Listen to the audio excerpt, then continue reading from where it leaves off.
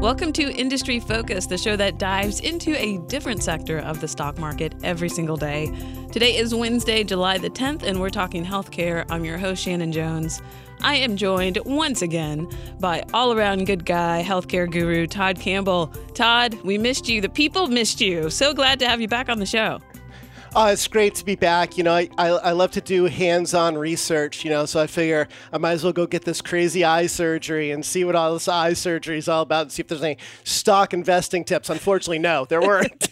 No stock ideas. It was all for naught, Todd. It was all for naught. Well, I don't know. I do have a lens from Bausch & Lomb now sewn into the back of my eye, so maybe I should be paying more attention to them. Well, so glad to have you back, especially for this week, because we've got a lot to catch up on. First and foremost, we're going to be going into some news that came out of the marijuana industry and also giving some updates in the gene therapy space as it relates to hemophilia. So glad to have you back on the show, Todd. Let's kick things off with the news heard around the marijuana world. Really can't underscore just how big of a development that came out of Canopy Growth on July the 3rd. This was the half day of trading right before the stock market was closed on July the 4th, by the way. Don't you love how they do that? I love how they do that. I was literally driving in the car on the way to North Carolina, and my phone started going off, and I was like, you've got to be kidding me. No way. But the news heard around the world is that Bruce Linton, co-CEO, is no longer CEO of Canopy Growth. Todd, there's a lot more to this story than meets the eye. Probably one of the more fascinating developments that I've seen. Really unexpected, I think, for a lot of people that have been following this space. Truly surprising, but maybe as we dive deeper into the story, we'll realize that we shouldn't be as surprised, perhaps, that this has happened. I think that what made it so surprising is that Linton was one of the more vocal and successful advocates for the legalization of marijuana and the creation of marijuana markets and the mainstreaming, if you will, of legalization and it as a business opportunity that should be considered by investors. I mean, he was vocal, he was at the forefront, and he took a very small fledgling company, Canopy Growth, operating out of a very small, old Hershey chocolate factory, and turned it into the biggest publicly traded marijuana stock on the planet and the largest in terms of sales of the marijuana growers. So a very successful entrepreneur. And like you said, surprising and interesting.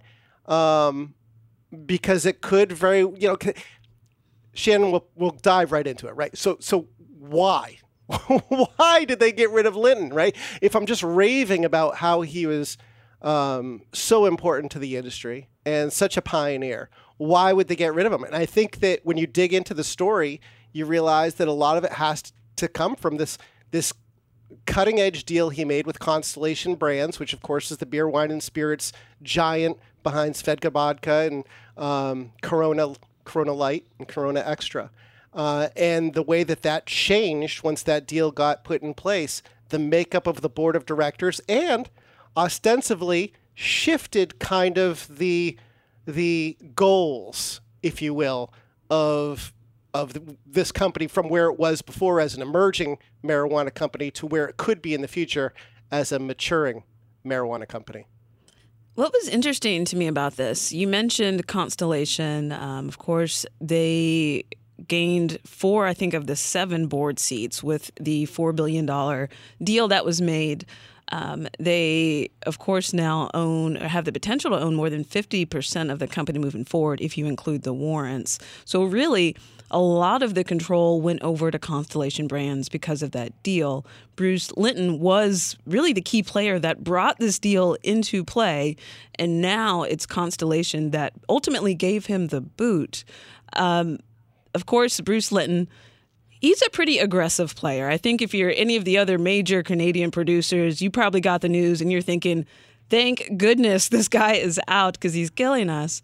But at the same time, you mentioned just how passionate he was about the industry, being an advocate. Canopy Growth is really the bellwether of the entire industry right now because of Bruce Linton and his work, and with just him being really the face of the industry.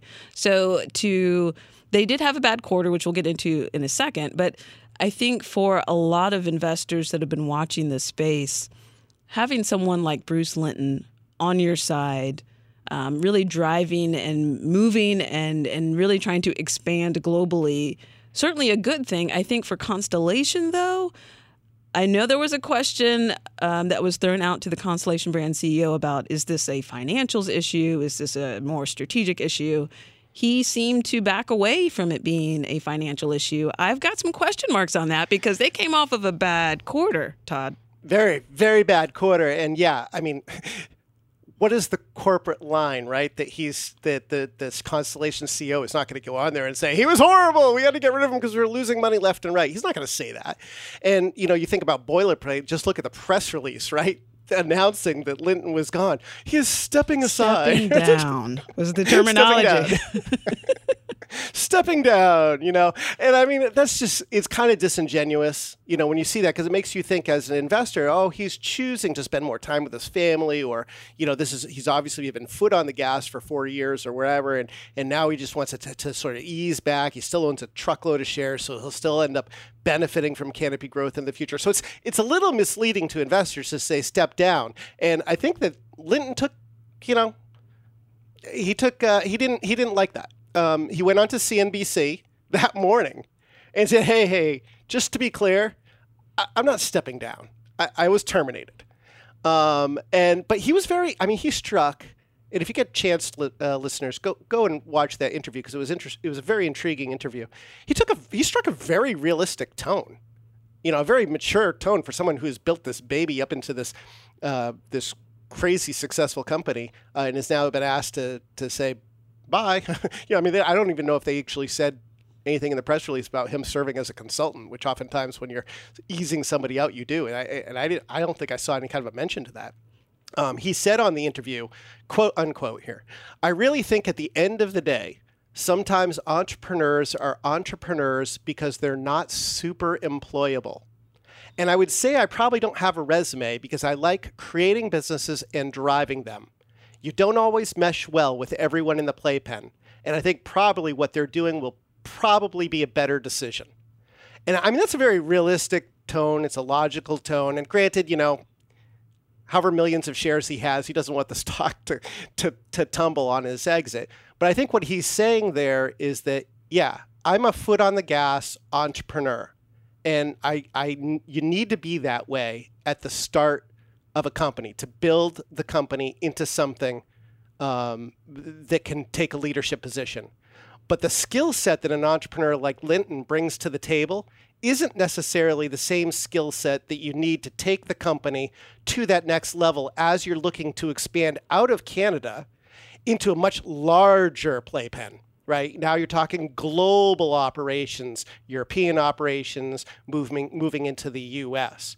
So I think that there's that component to it, and then in the back of your mind, like you said, well, it wasn't the financials, says the CEO of Constellation Brands, but he was obviously not happy about the fact that he took a 20-cent hit to his earnings last quarter because of that $174 million operating loss that Canopy Growth reported in the quarter, which was just a massive loss. And that loss, I think, was punctuated because right at the end of the quarter, there was some, I guess you could say, scrutiny just related to the massive amount of share-based compensation that was paid out. I think it was about a third of the losses that they saw in that particular quarter. That was more than many of the major ones. You're talking about Tilray, Aurora, Kronos combined, just in terms of share-based compensation. Bruce Linton was very much of the opinion, I'm going to pay my employees 1.5 times their salary in shares to make sure they're aligned with the business.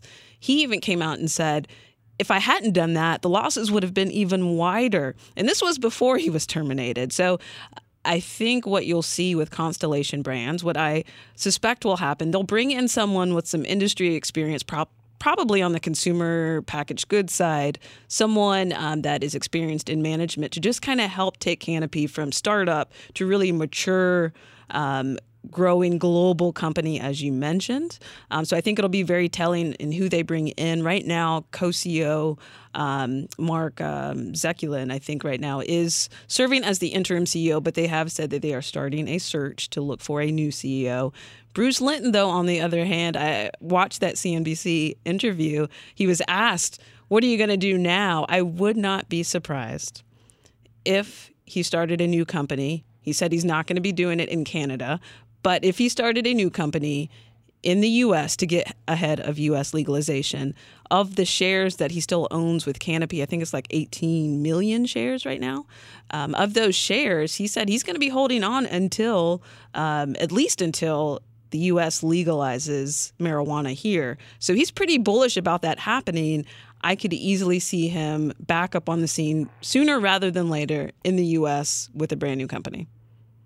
What was really fascinating, Shannon, I know you're gonna figure out where I'm going with this. What was really fascinating to me in that conversation is someone actually had, the nerve to say, so what do you think as far as investments? Yes. Now that you're not affiliated with Canopy Growth anymore, what do you think are savvy buys? I mean, here you are, the ultimate industry insider. And he said, unsurprisingly, Canopy Growth. He owns a ton of it. He's not going to say, yeah, sell it all.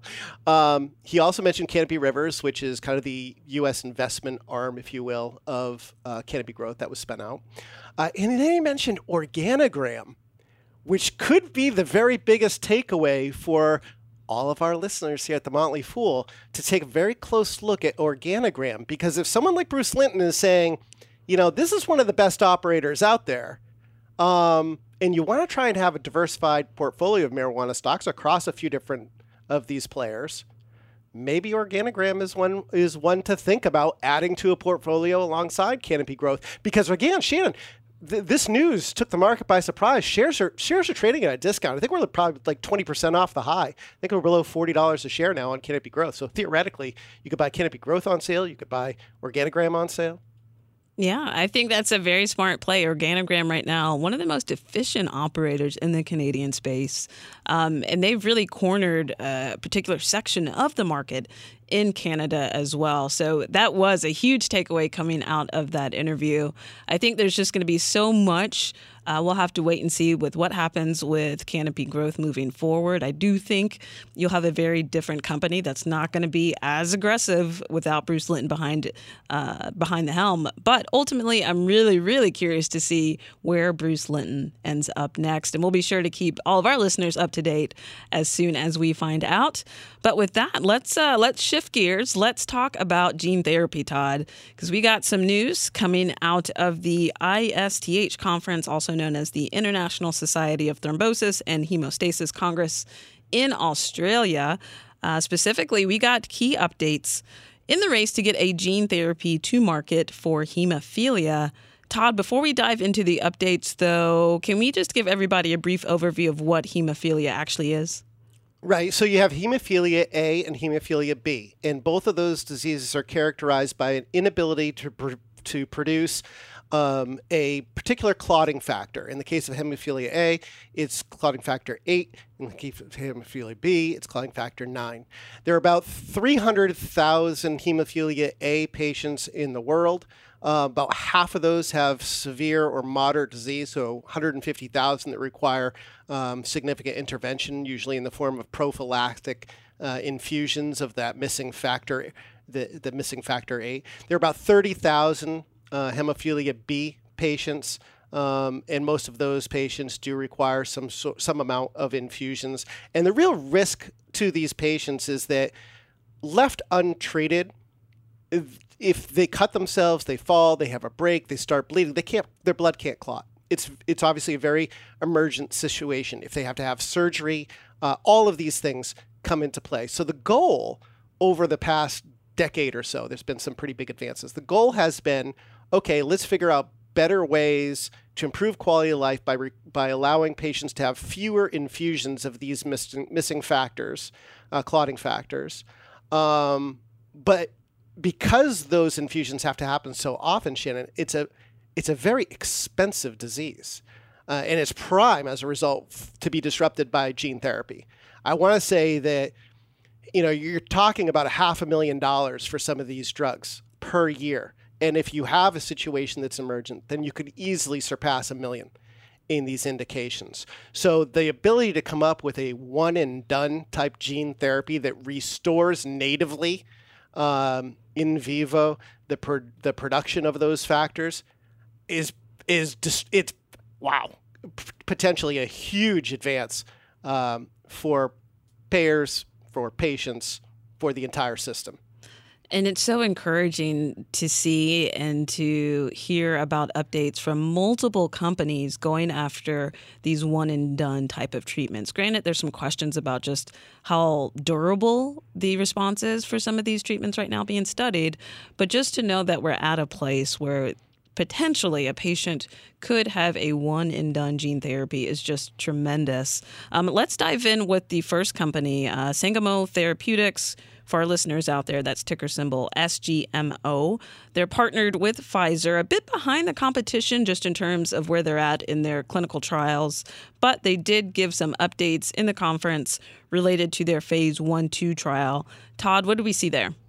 Sangamo has been such a battleground stock, and I'm sure investors who are listening have very strong opinions on both the bull side and the bear side of this. I guess we'll try and keep it to just the facts of what we're seeing within this gene therapy and the update that they provided at the conference.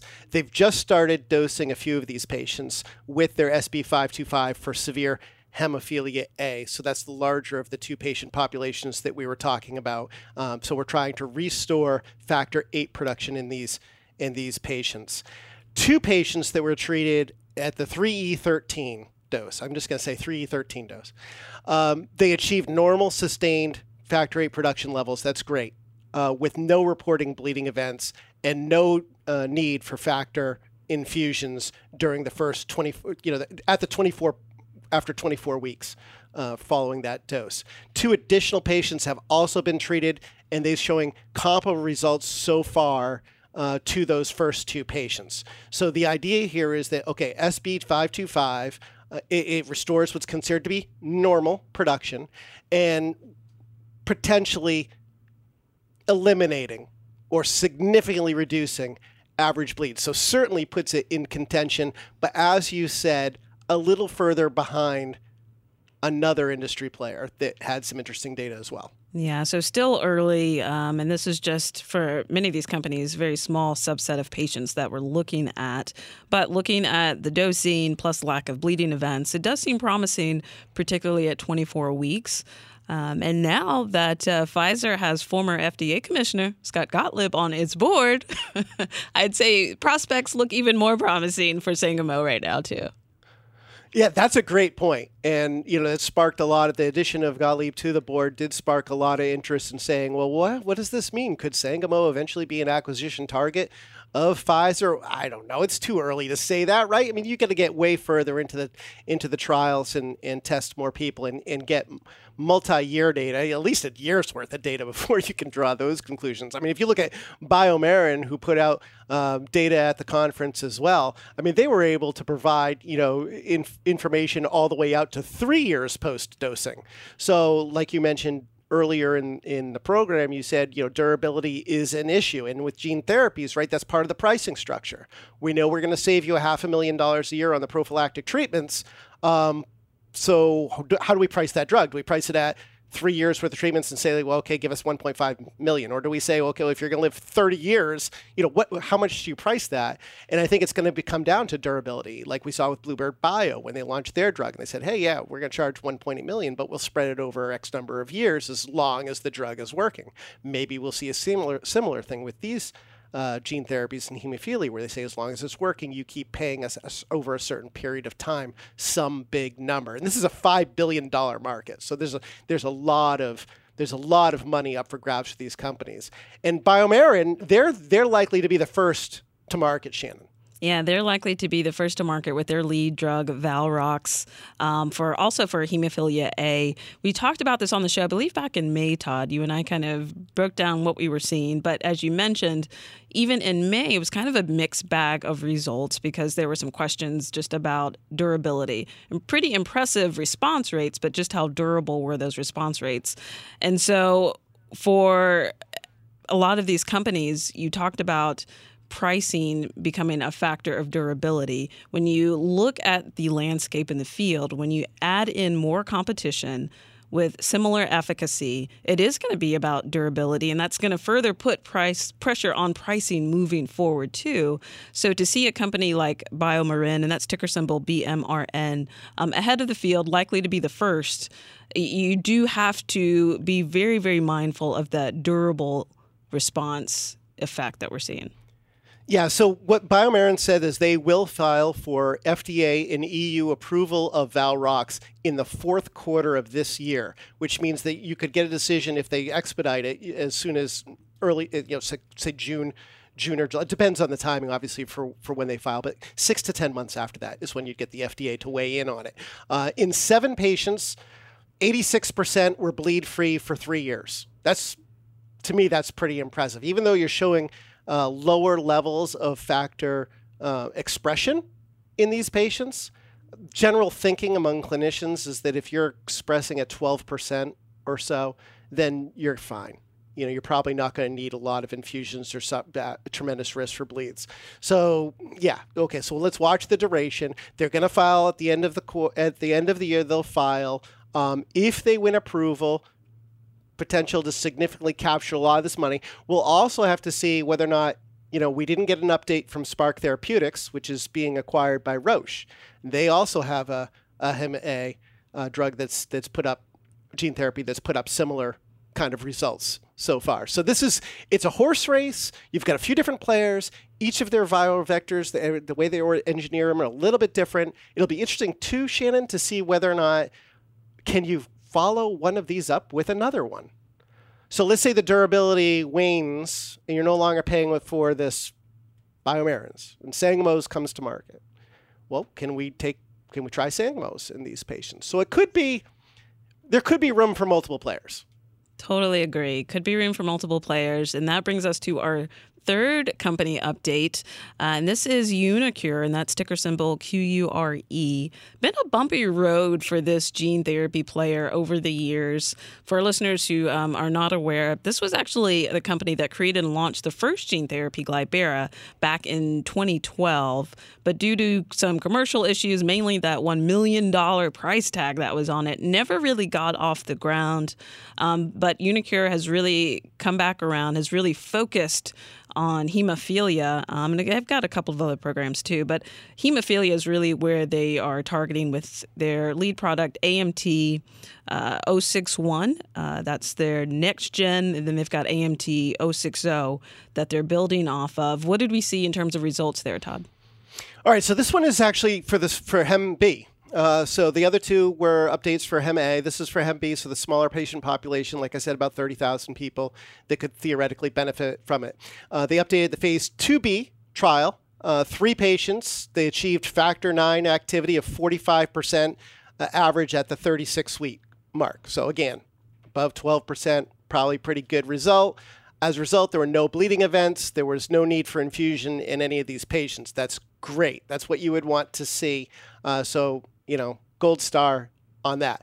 They also updated phase 1/2 for that prior generation drug, the AMT 060, and showed that over the past 12 months from baseline, there had been an 83% reduction in bleeding events. So obviously, you've got patients responding to that first gen. The idea is that 061, the second gen, will be better. And maybe improve upon that, maybe get that into the 90% range. We have to wait and see. There's a phase 3 trial that started enrolling patients earlier this year of 061. So we're going to want, as investors, to keep an eye out for any kind of interim data that gets released sometime in the next 12 months from that trial, because that will be our best clue for whether or not uniQure is in a great shape here in that indication. It doesn't have it all alone, though, because Spark Therapeutics is also, which again being acquired by Roche, also developing its own hemophilia B gene therapy as well. And this company also made headlines, I believe it was in June, for potential buyout rumors. Apparently, the company is exploring a sale earlier this year with Roche and Spark announcing their acquisition. I think it just brought renewed focus into this space. A lot of analysts believing that this is the next company to be acquired by one of the major biopharma players that is looking to beef up its gene therapy plays. So we'll have to wait and see there. But of course, I mentioned they've got trials for Huntington's disease that they've just started and congestive heart failure as well. So yeah, a lot to look here, and will be really interesting to watch. Yeah, in a sidebar, too, because we're talking about that acquisition and you're starting to say, hey, what's going to happen here from here? Probably going to want to take a look at some of these other players that are selling and marketing the prophylaxis infusion medications at this point, because this, again, $5 billion, these companies do not want to give that up. So they are probably the ones who are going to be most eager to step in and buy these smaller clinical stage companies. Great point. So a lot to look forward to, a lot to keep our listeners up to date on. And again, if you take a step back, it's really just amazing to see how far we've come with gene therapy, especially in hemophilia. So really exciting. 2020 up ahead. But for you and I, Todd, that'll do it for this week's Industry Focus. I want to thank all of our listeners for tuning in. And as always, people on the program may have interest in the stocks they talk about. And the Motley Fool may have formal recommendations for or against. So don't buy or sell stocks based solely on what you hear. This show is being mixed by Austin Morgan. For Todd Campbell, I'm Shannon Jones. Thanks for listening, and Fool on.